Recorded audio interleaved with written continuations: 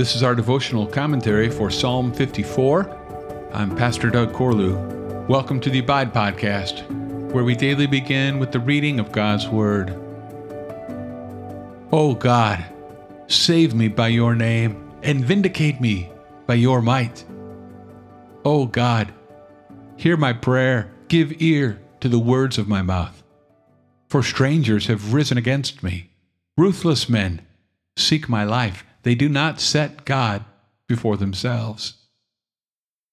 Behold, God is my helper. The Lord is the upholder of my life. He will return the evil to my enemies. In your faithfulness, put an end to them. With a freewill offering, I will sacrifice to you. I will give thanks to your name, O Lord, for it is good. For he has delivered me from every trouble, and my eye has looked in triumph on my enemies.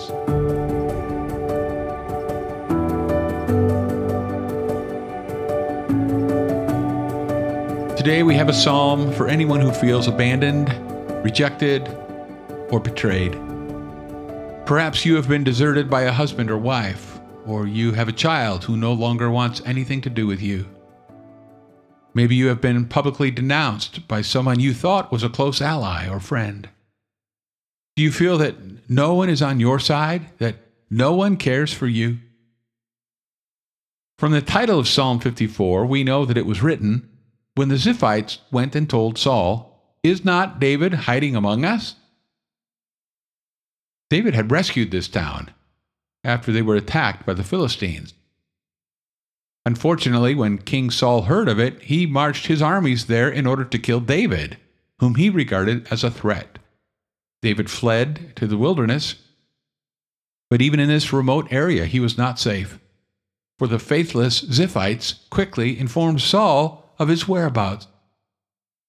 David had to constantly be on his guard because of the treachery of those loyal to Saul. There was hardly anyone he could trust. He never knew when someone who seemed to be his friend might betray him in hopes of securing the present king's favor. David's greater son, the Lord Jesus Christ, also knew the pain of personal rejection and betrayal. Like the psalmist, he too had ruthless men seeking his life, assisted by one who had received his grace and kindness. For just 30 pieces of silver, Judas was willing to inform the enemies of Jesus where they could find him, that they might put him to death. In these dark, dangerous, disillusioning situations, both David and Jesus cried out to God and found him to be a sure and steadfast help.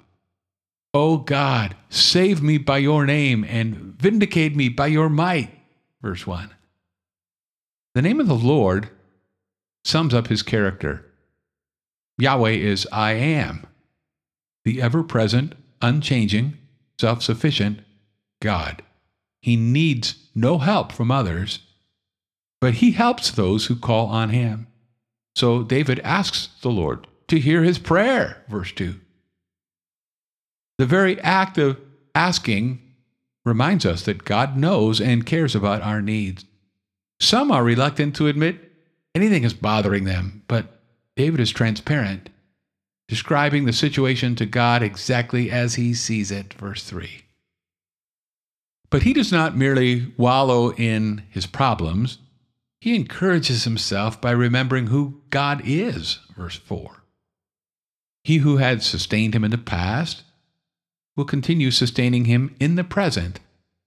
Leaving his vindication to God, David also understands evil's self-destructive tendencies, verse 5.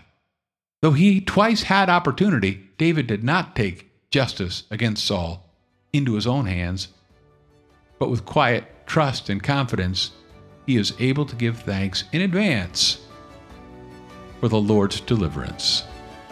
Verses 6 and 7. Thanks for listening to the Abide Podcast. For more information about Summit Church of Alta, go to summitefc.com. And I'll meet you again next time as we abide, living daily in the Word.